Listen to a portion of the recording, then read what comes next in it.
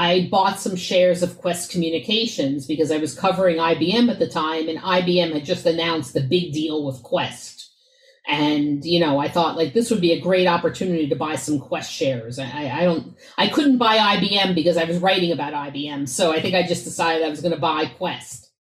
And, I watched the shares go up and up and up and until they stopped going up. Hello, fellow risk takers, and welcome to my worst investment ever. Stories of loss to keep you winning.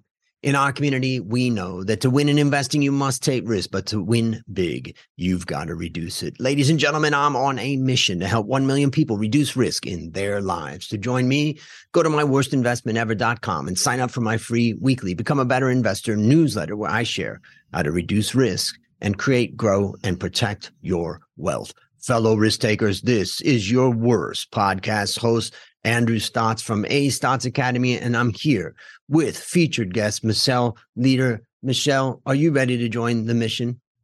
I'm ready to join. Sign me up. Well, I like your intro. It's one of the shortest intros that I get. Most people have very long intros. It's so hard to write a short one. And so therefore, I want to, first of all, appreciate that. And let me introduce you to the audience.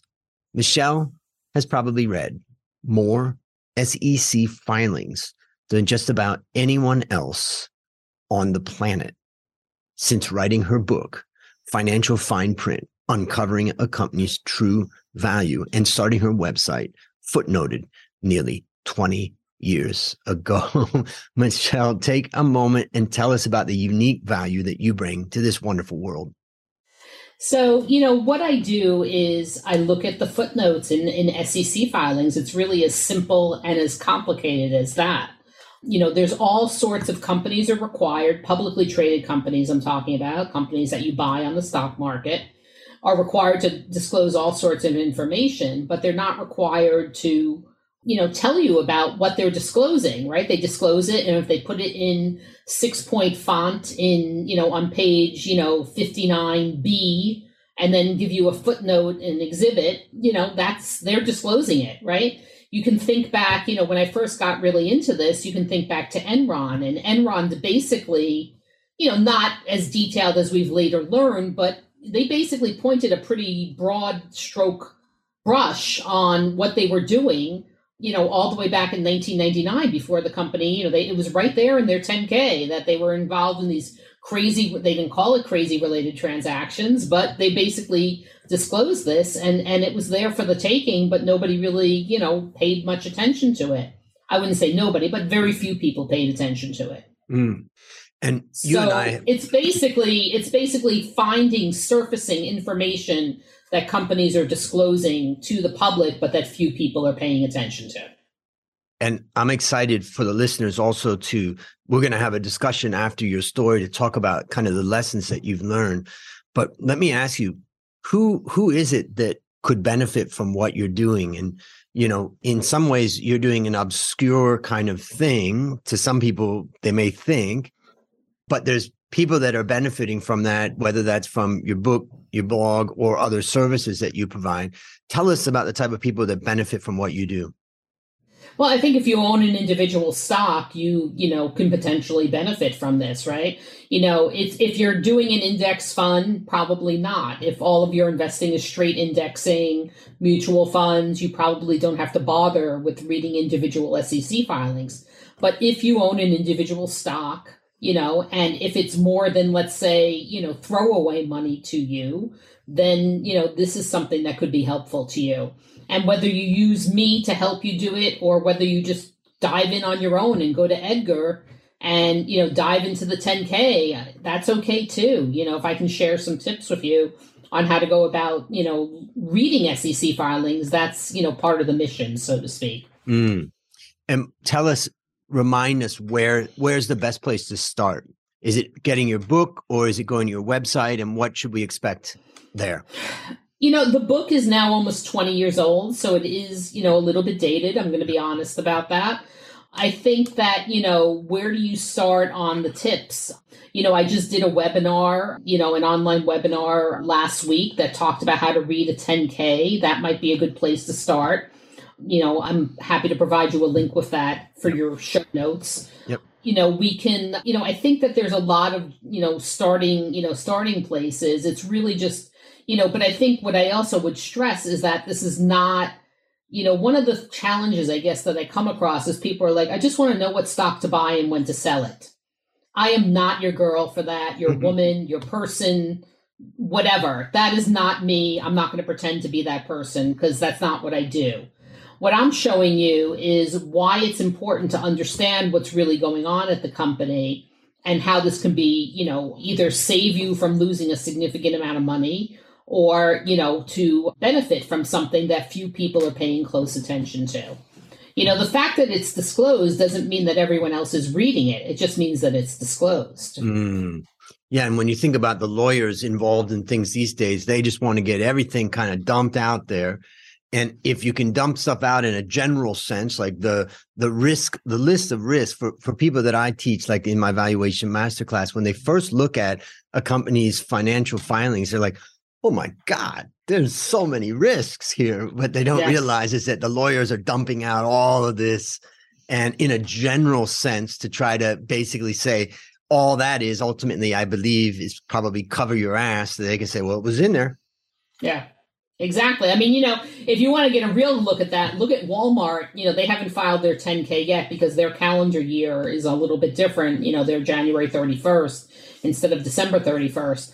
But they will disclose pretty much every lawsuit that Walmart has ever received. Now, you can imagine a lot of those lawsuits are like slip and falls, right?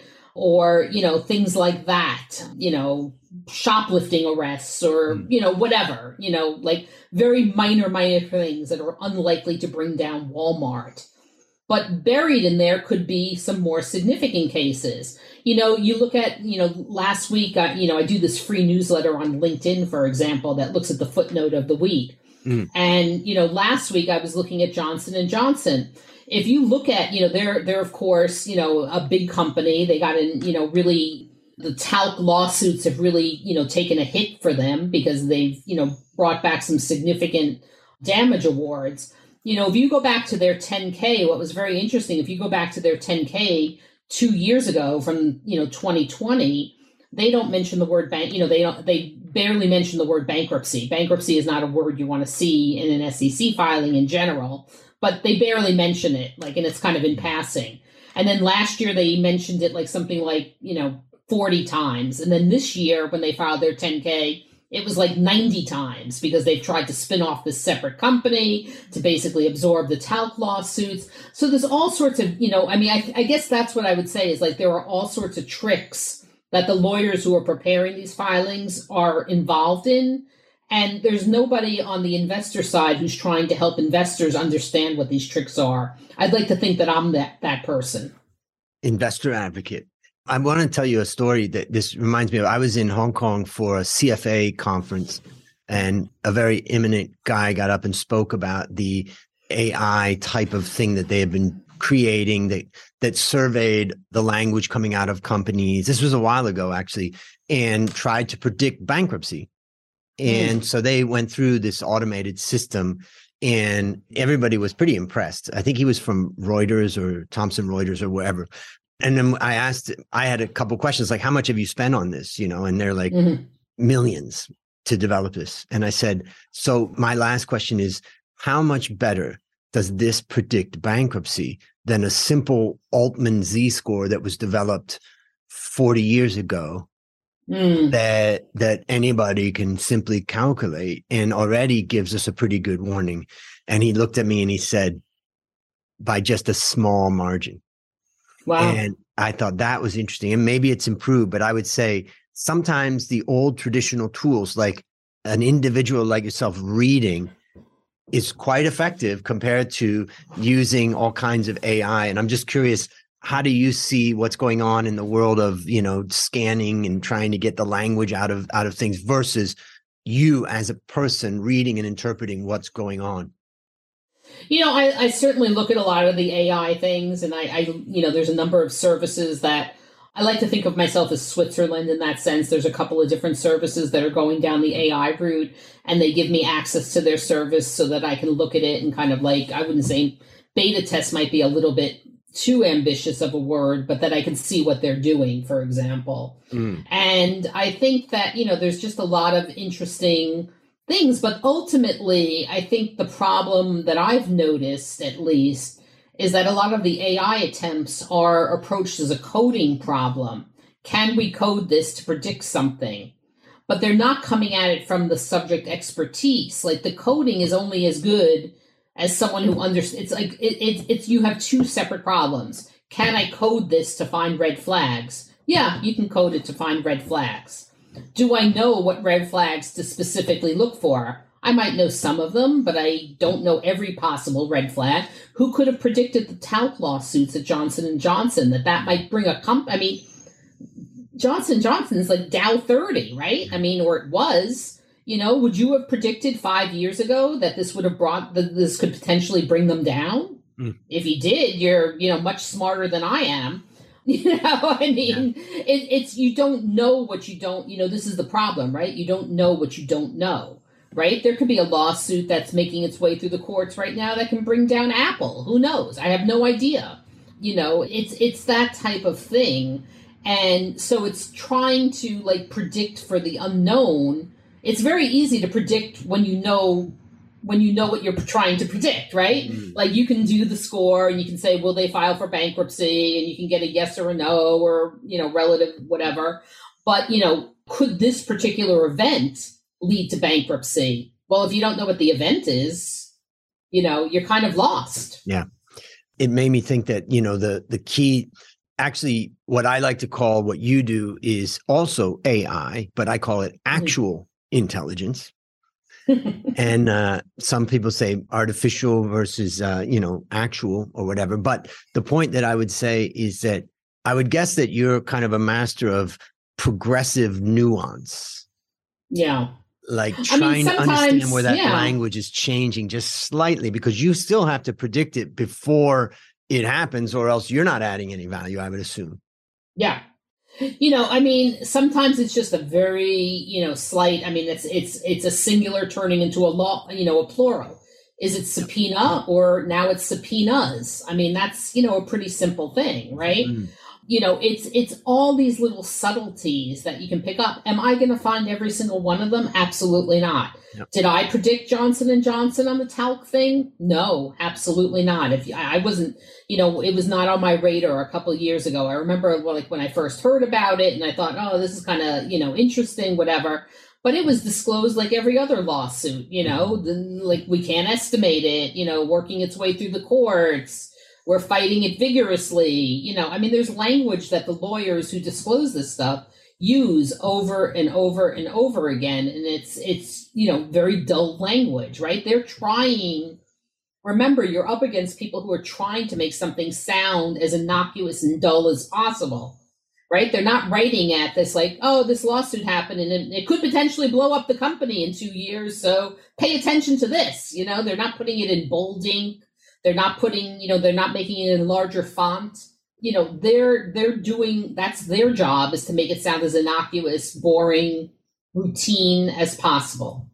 It's a great point that they're trying to distract you, or I kind of picture two young men attracted to the same woman, and the one guy's talking to his friend, oh, she's not that good, and it's not that, and the whole purpose of what he's trying to do is throw the guy off the trail so that he can have the girl to himself. So, one of the things I think about is I grew up in New York in the 80s, right? And there used to be, before they cleaned up New York, largely cleaned up, New York, there used to be these guys who would stand on, different street corners. I don't know if you've been, if you're familiar with this, Andrew, but they would play 3-card Monte, right? And so 3-card Monte was basically like a cardboard table, and they had 3 cards, and you had to guess where the coin was underneath the cards. And they do do this and do that. And it was a total setup. It was a total scam. There was a guy who would pretend to win big, and they would reel in someone, thinking they could win $100 on the street corner by following the card type of thing.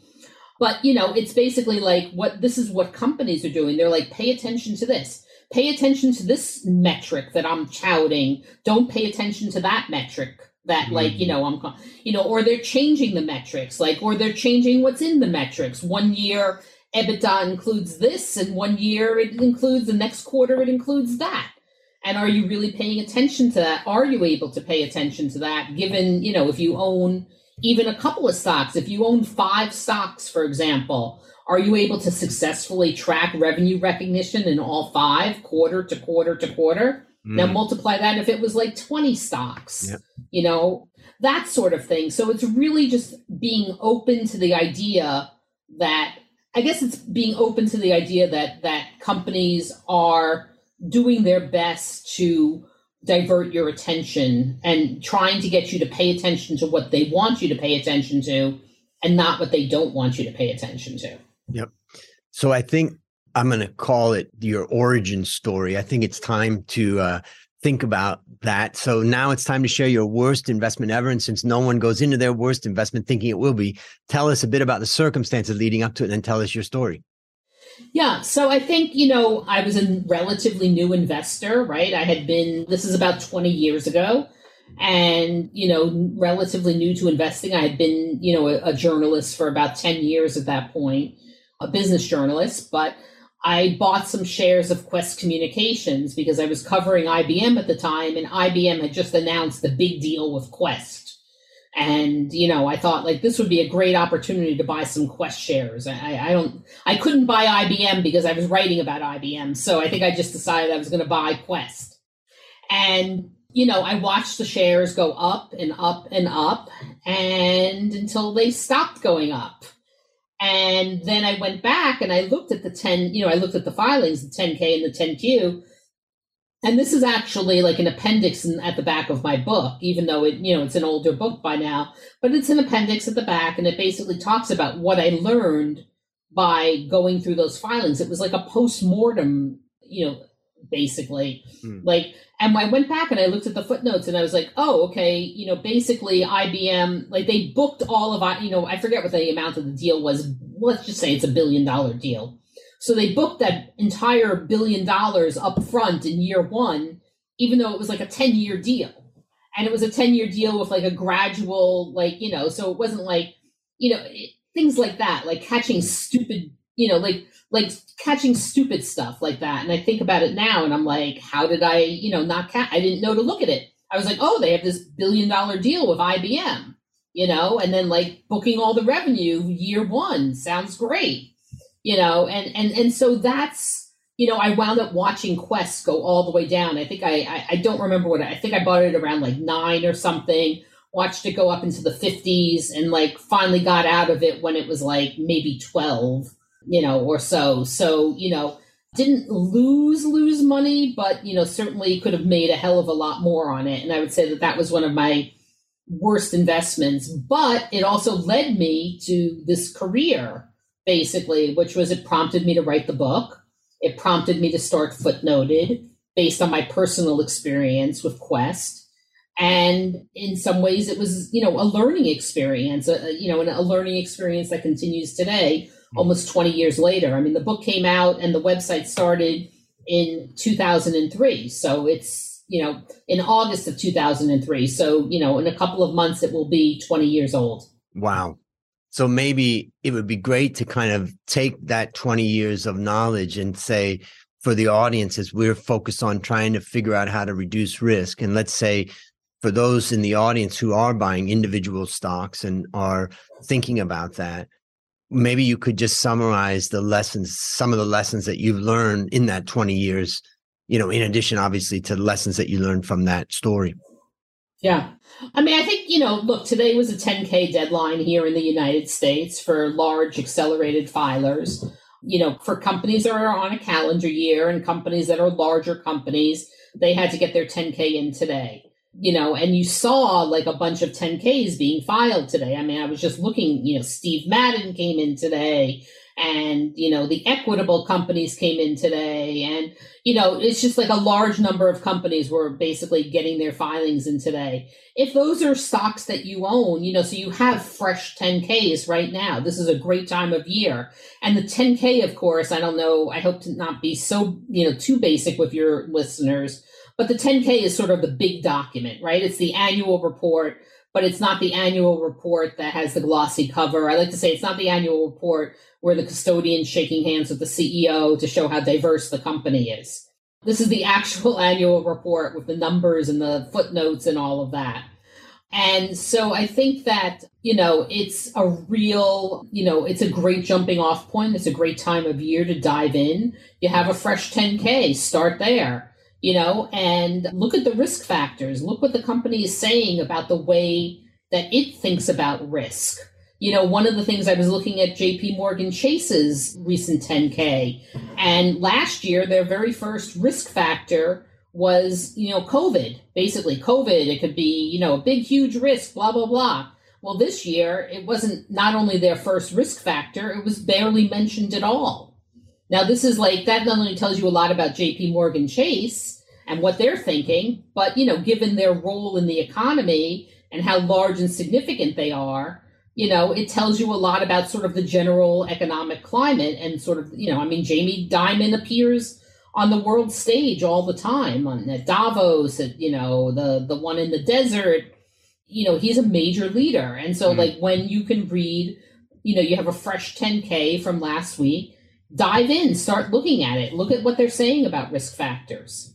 That's a great point. If you're looking for trying to understand, if you just pick out a couple top leaders who are responsible for these and look at the risk factors, that's, such a great point.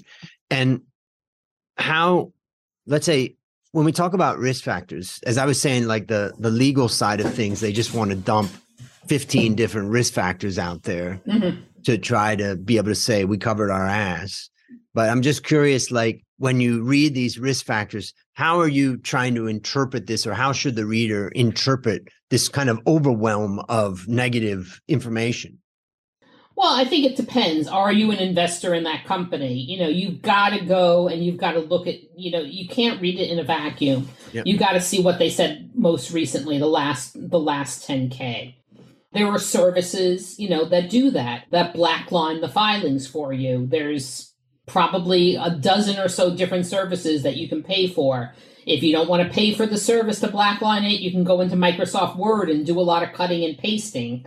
It will be time consuming, but it can be done, and it's cheaper than, paying for a service. I mean, I'm thinking of, different services out there that synthesize the actual SEC filings and kind of, dig in there, and they will tell you what is new. There's a service by AlphaSense, for example, that does this. There's a service by a company called InFilings that's now owned by Verity. There's Sentio, which is now owned by AlphaSense. So there's a number of different services out there. A newer one called Bedrock AI that looks at, that also does this as well. And, of course, Bloomberg, I think, does it. And there's a service, Blackline. I don't know which one it is, but any number, let's say there's a dozen different places that you can go to get this information. I mean to be agnostic here, because it almost doesn't matter which one you were to choose. If you happen to have a subscription to one, it's not that another one is going to be 1,007 times better. So, it's really important to look at this in a nutshell, to basically understand, here's what they said last year, here's what they're saying this year. And how do I, and I would really, quite frankly, I would only do this if it's a significant position for you. Right. If you own 100 shares in this company and, you're not counting on it to pay for your mortgage or your retirement or your kids' education or fill in the blank, you can probably, skip it. I mean, there's certainly companies that I own 100 shares in that I'm not reading every single word of the filing. And if I'm not reading it, you got my permission that you don't have to read it either, right? But they're not companies that I'm counting on for sort of the significant events in my life. I'm not counting on that investment to put my kid through college. Yeah. It reminds me of, I started in the Thai stock market in 1993, And financial statements and annual reports were first of all, they weren't that easy to get. Yeah. And second thing is that they didn't disclose much more than the numbers. There wasn't a lot to them. And I remember that Bangkok Bank, I was a bank analyst, and Bangkok Bank had done a bond issuance and they'd done an international one. So there was a prospectus out there. There were prospectuses out there, but we couldn't find it. And eventually I found it. And when I read through all the risks and stuff like that, I was like, wow. I mean, this is like, just having this document was like a treasure trove of information for a sell side analyst. Nowadays, of course, all that stuff is available. And for the banks after the 97 crisis in Thailand, the level of disclosure became so big. I used to have foreign investors come to Thailand and they complained about disclosure. I'm like, look, if you're complaining about disclosure, you're mistaken, because basically you couldn't even read the 150 pages of footnotes that they produce now, giving you this information. So it's interesting how much information is being revealed. And I wonder, maybe you could let's move on from the risk section, which you really just sparked some thoughts in my mind about honing in on the top respected companies and people that I like in different sectors that maybe I should spend some more time looking at the risks that they're talking about, like Jamie Dimon as an example. Now let's move on to the rest of the footnotes. If we go beyond the risk factors, then we go into, things related to revenue recognition, like you mentioned, also things related to inventory and how they're accounting for that, or, losses on accounts receivable, or, how they're booking fixed assets or whatever. Maybe you could give us one or two little tidbits about what you've learned from going through that part of the footnotes. It's funny, actually, one of my earliest examples, again, when I was first starting out, it was like, if you go back and you look at, remember AOL? Some people still have an AOL account. I just emailed someone who had an AOL account today. And you always think, like, really? Like, they still have an AOL account. Okay. America Online. Yes. Anyway, if you think back to when AOL was a publicly traded company, if you go back and you look at some of those earlier filings, and you can see, you talk about revenue recognition, and that is important, because it's not the company's telling you the revenue in the numbers, right? They're saying we took in X number of dollars in revenue, but then you need to understand, how did they count that revenue? And is it different the way they counted it this time than next time? I mean, think back to the Quest example. They booked $1 billion contract that was like a 10-year deal in, all up front in the first year. Yep. Now they had to disclose that. So, I mean, like, that's the type of thing. I think, you see, thinking of the AOL example, and this is where I was going with this. If you go back and you look at some of AOL's earlier, I'm talking about long time ago, right? All of a sudden their revenue recognition went from like 1 or 2 paragraphs to like 6 or 7 paragraphs to like 2.5 pages on revenue recognition. Now, you don't have to understand every single word in that 2.5, page disclosure to understand that things have gotten awfully complicated if they're going from 2 paragraphs to 2.5 pages in a little over 2 years, in basically a 2-year period, right? So things like simple tricks like that, I think, can really, help you, even if you're not, willing to do, sort of the heavy lifting and really dive in. But I think it's important, again, if this is a significant position for you, it's important to understand this. If it's a 100-share position, you know how risk averse that you are, right? Like, if losing that amount of money on whatever you own is going to be, problematic to you, then you should be reading this stuff. Yep. So I think, like revenue recognition, you look at inventory disclosures. I mean, you kind of hit on 2 of them there. I always like to look at, one of the things you get to look at in the 10K is not only employee headcount. You're seeing a lot of news about a lot of layoffs lately. 10K is the only time of year that you actually get bona fide information on the employee headcount. And so that's kind of an interesting little, I'm not saying it's going to make a difference one way or another, whether you buy the stock or whatever, but it's in your analysis, it's important to know. They also disclose the buildings that they own, like, their properties. It lists that, like, what are they renting? What are they owning? How has that shifted at all? There's all sorts of little tidbits in there, that you can really use as any number of jumping off points depending on what your level of interest is. And would you say that any particular industry is particularly good or particularly bad? Like, I don't know, real estate versus infotech versus financials or something. What has been your experience there? Well, I mean, I think certainly, the SPAC space has been kind of interesting to, pay attention to, because it seems like their rules are a little bit different than other rules, and certainly that's been interesting over the past couple of years. I think that, you find, the tech space where, for a while, like, for example, when Yahoo was a publicly traded company, a standalone publicly traded company, there was a big disconnect between the numbers they were reporting to the, like in their, for earnings basically and revenue.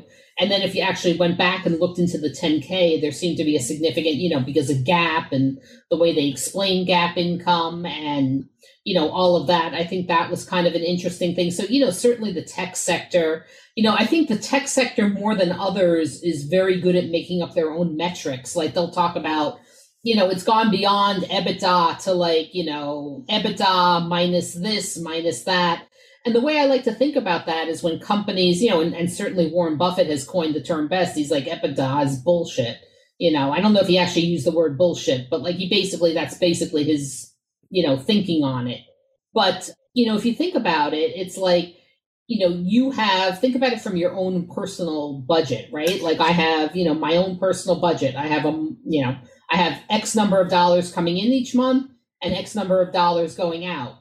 But if I didn't have to pay for, let's say, my car payment or my mortgage or marketing expense for whatever, buying some lipstick to appear on a podcast.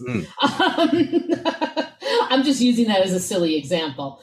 Anyway, if these are things that like companies will exclude, they'll exclude their marketing expense, they'll exclude their legal expenses. It's like almost like there's no bounds on what they feel that they can exclude as an extraordinary expense, right? A legal settlement, whatever. And so you really need to be paying attention to this stuff if this is a significant, position for you. Yeah, it's I must admit you've gotten me kind of excited, and I used to spend a lot of time reading the notes to financials, and in my valuation masterclass, we've just started to really introduce that. And I think I want to do more with that. And so I'm thinking about it. And so the last question I would have is there any, I've asked you about sectors, but now I want to ask you just, is there any particular leader of a company that you think, like I'm thinking of Jamie Dimon as an example, but or a company that you just think that's a valuable document, whether that's, trying to understand risk factors that are going on. It is the time that they sit down and try to explain what's going on in their business, but we can take clues about what's happening in the overall economy or what are the risk factors. Is there anyone that you would say, read the risk section of this particular company as a starting point? Well, I think, JP Morgan Chase is a great starting point. Their tentacles are in a lot of different parts of the economy, and, they're pretty much a straight shooter, in terms of that. And I think that, Berkshire Hathaway is a great other 10K. I mean, that's very straightforward, written in a very straightforward way. And kind of that's more his letter. His chairman's letter is a folksy letter. But I mean, I think, if you look at some of these big companies, I would look at, what their approach is, to it, because they spend a lot of time and thought on it. But just, I mentioned the 10Ks only because there's a lot of 10Ks right now, and today happened to be a deadline day. But, there's other filings that you should be paying attention to. I mean, really, there's like, at the bare minimum, if you own an individual stock, you have 3 10Qs, the 10K, and the proxy statement. So now that the 10K deadline is over with for the most part, you're going to start to see the proxy statements. I think proxy statements are really important because, I've joked around that they're the sexiest document in the SEC. I don't know what that says. I mean, but it's maybe sexy and SEC should not be 2 words that go together. But I mean, it is, the only document where it really provides detailed disclosure on compensation. I was just looking at, for example, and this wasn't in the proxy statement yet, but it was an 8K. And so 8Ks are the other filings, and those are sort of the in-between filings that happen, when a company discloses something. So, they just disclosed, for example, if you look at Meta, that they've been spending $10 million a year to provide personal security. They give basically Zuckerberg $10 million a year to spend on personal security, for him. And they just increased that by 40% to $14 million. Now, that was in an 8K. If I own Meta, I would be interested in that information because I'm like, okay, so, they make a big deal. I mean, this is, again, that shell game, right? They make a big deal about he only gets $1 in salary, but he's getting $14 million is to cover, former Mossad agents and whoever else, So I think, it's like, pay attention, the company's trying to tell you, pay attention to this, not this. I didn't see anything about this 14, increasing it, and certainly not about increasing it by, 40%. There was another filing that I saw a couple weeks ago, Bright Horizons. They're a major provider of daycare centers here in the United States. Now, daycare, you might have seen the news recently. Daycare is a major issue in the United States. I can tell you being, a parent, when I had to provide daycare for my child, it's a huge expense. It could be upwards of $3,000 a month to get anything close to quality care, which is a lot of money for a lot of people, right? Especially after tax dollars. And so there was a filing from this, CEO, and they were increasing the guy's salary by 27%. And they were giving him like a hefty, stock award. And I look at this and I'm thinking maybe they could be paying the daycare workers a little bit more, or, perhaps using the money. I mean, is it going to be materially different to the CEO's life that they're increasing his salary by 27%? That's a significant increase. Right.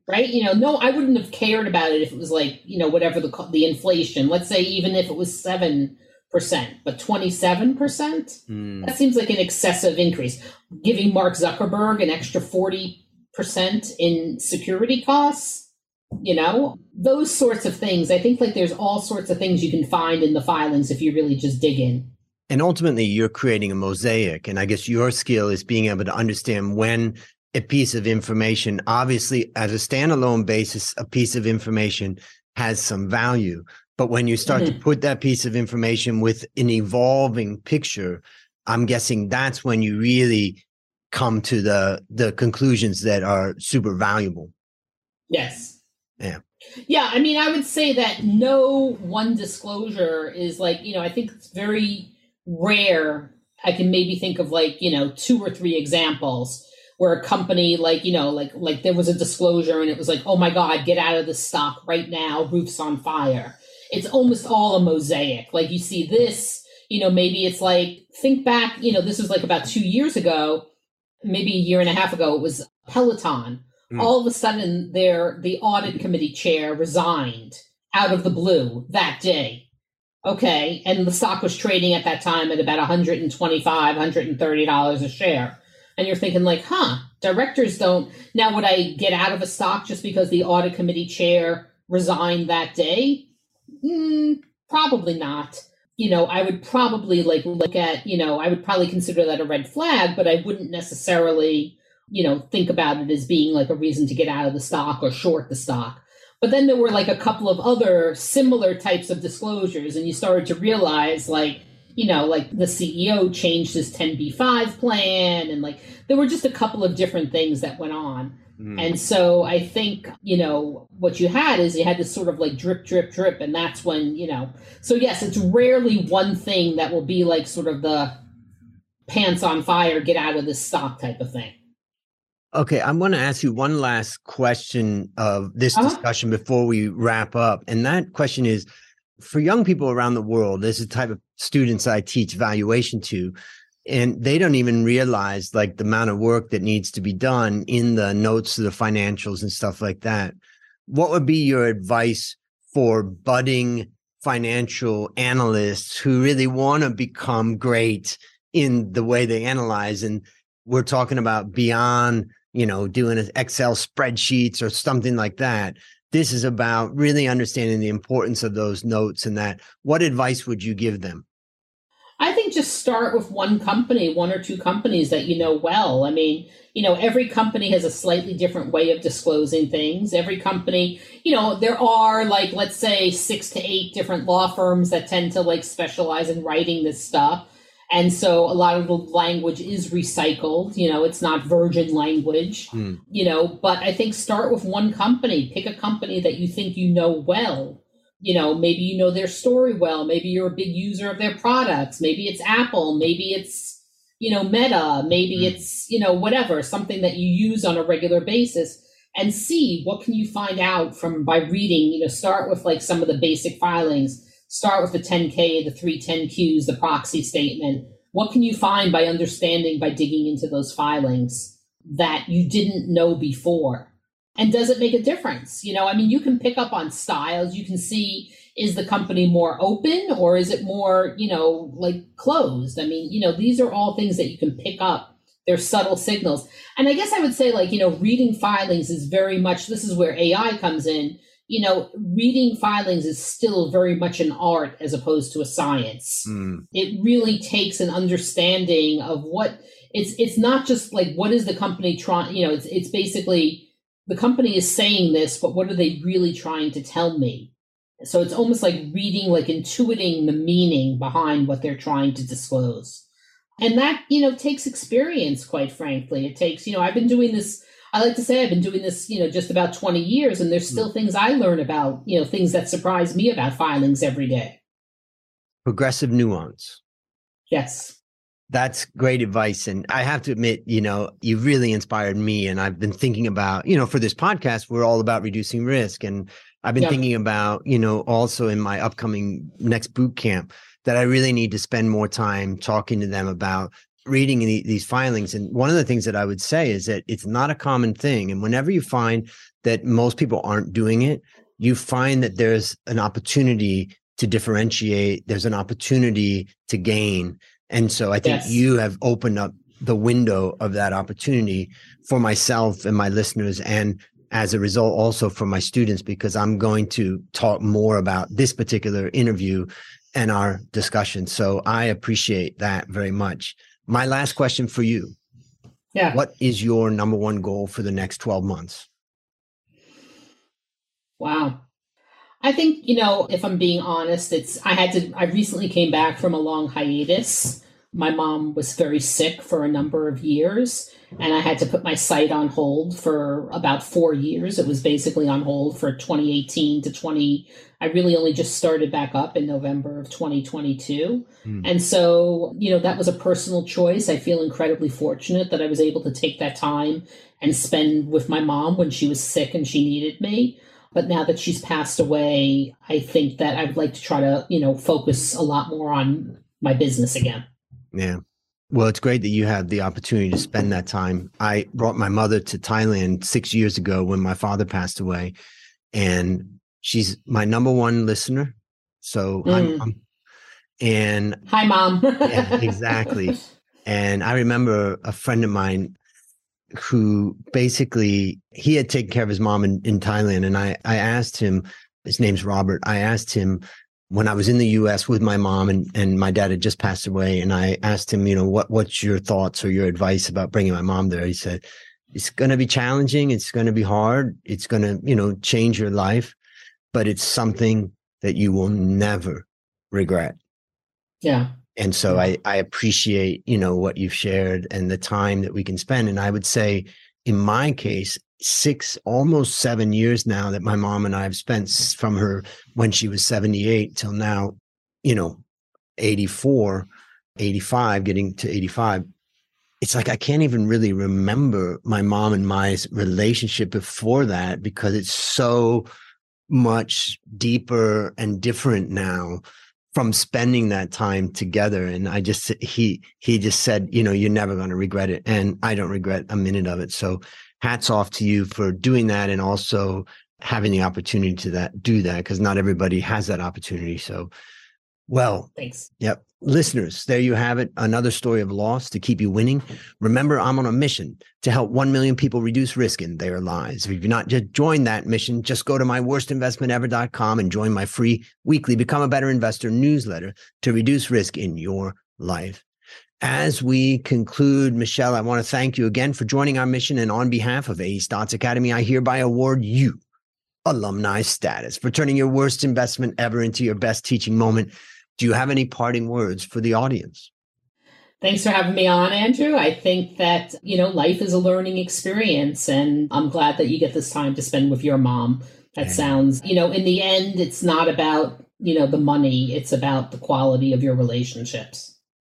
Well, ladies and gentlemen, that is a wrap on another great story to help us create, grow, and protect our wealth. Fellow risk takers, let's celebrate that today we added one more person to our mission to help 1 million people reduce risk in their lives. This is your worst podcast host, Andrew Stotz, saying, take care of your mom.